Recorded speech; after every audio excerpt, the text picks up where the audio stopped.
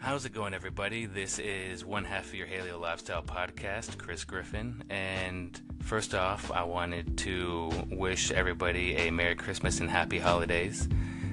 And so today I wanted to, one, get the opportunity to spend a little bit more time behind the mic, get practice so I can get better speaking to everybody, and two, offer a little bit of knowledge and give back. Something Kelly and I briefly touched on in our introduction podcast. And I was sitting here thinking, what's one way I could do this to where it's beneficial to everybody?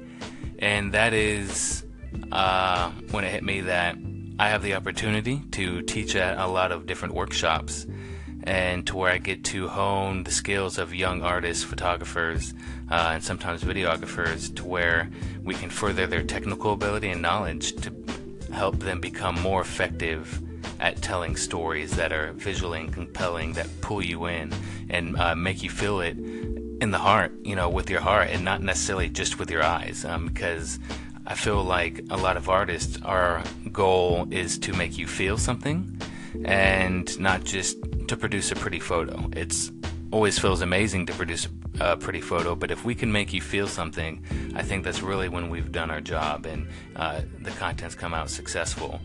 And so that's what I want to help you do. I want to help, for those of y'all that want it, to provide like a tip of the day. And I think we can come up with a little fun name later, and go ahead and you can actually send us messages on our Haleo Instagram page, or you can message on here and see if we can come up with a better theme or theme name for this topic. So where's a brief subject that I can cover to where I think a lot of people get confused on, that they could go down the wrong path that's not really necessary, and that comes down to cheap gear or inexpensive gear compared to expensive gear. And I'll tell you right now, with today's technology, you do not need expensive gear to create the shots that you're seeing these companies produce on Instagram, to make them yourself. It's all out there. I mean, you can do a lot of it with your phones now. I mean, your phones can do slow motion video. They have portrait modes that can give you good depth to your photos. You don't need to sit there and have someone convince you that you need a $5,000 camera to produce quality content to share with everybody. And it's something I would tell the students at the workshop, because they would come in, or they would want the $5,000, $6,000, $7,000 cameras, and I would explain to them, like, if I gave you Stephen King's typewriter, would you be able to write a novel like Stephen King? And the answer is no, you couldn't, because it all comes from his imagination and how he sees the world. And that's in everybody. That doesn't cost you anything. Just basically how we've gone through our walks of life produces how you're going to shoot your content. What you feel is beautiful and what I feel is beautiful are two completely different things. And so when we go shoot a portrait and someone says, let's say someone says, go shoot a beautiful portrait, we're going to shoot it two completely different ways. But if we were to compare ours, let's say you were unhappy with yours or I was unhappy with mine, and because we may feel that the other person's photo is more polished, and so we have to ask ourselves, like, how did they get there?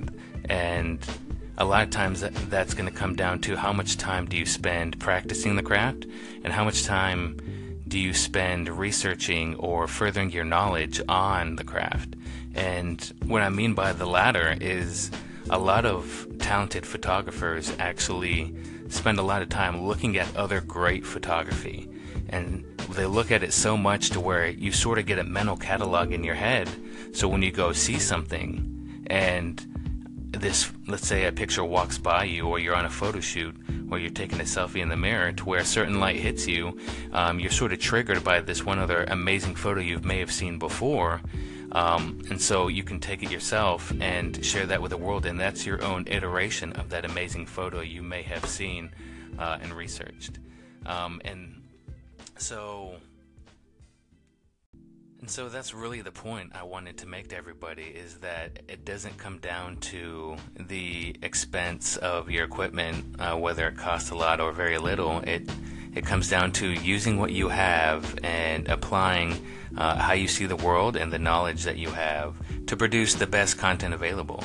And if you do invest a little bit more time in the craft and researching things, that you can further that ability even more. That's the beautiful thing about videography or photography is, at the end of the day, there is no finish line. It's the more that you take in, the more that you remember that you're a student of the craft, the further you can take yourself. It's those individuals who feel like they know enough, or they feel like they've reached where they wanted to be, that you're going to actually stop seeing that their art evolve and further and go and take them different places.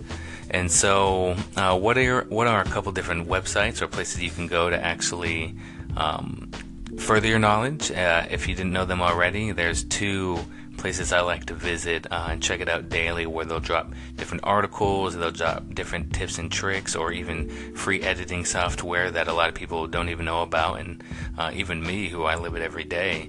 And that would be petapixel.com, and that's PETA pixel.com.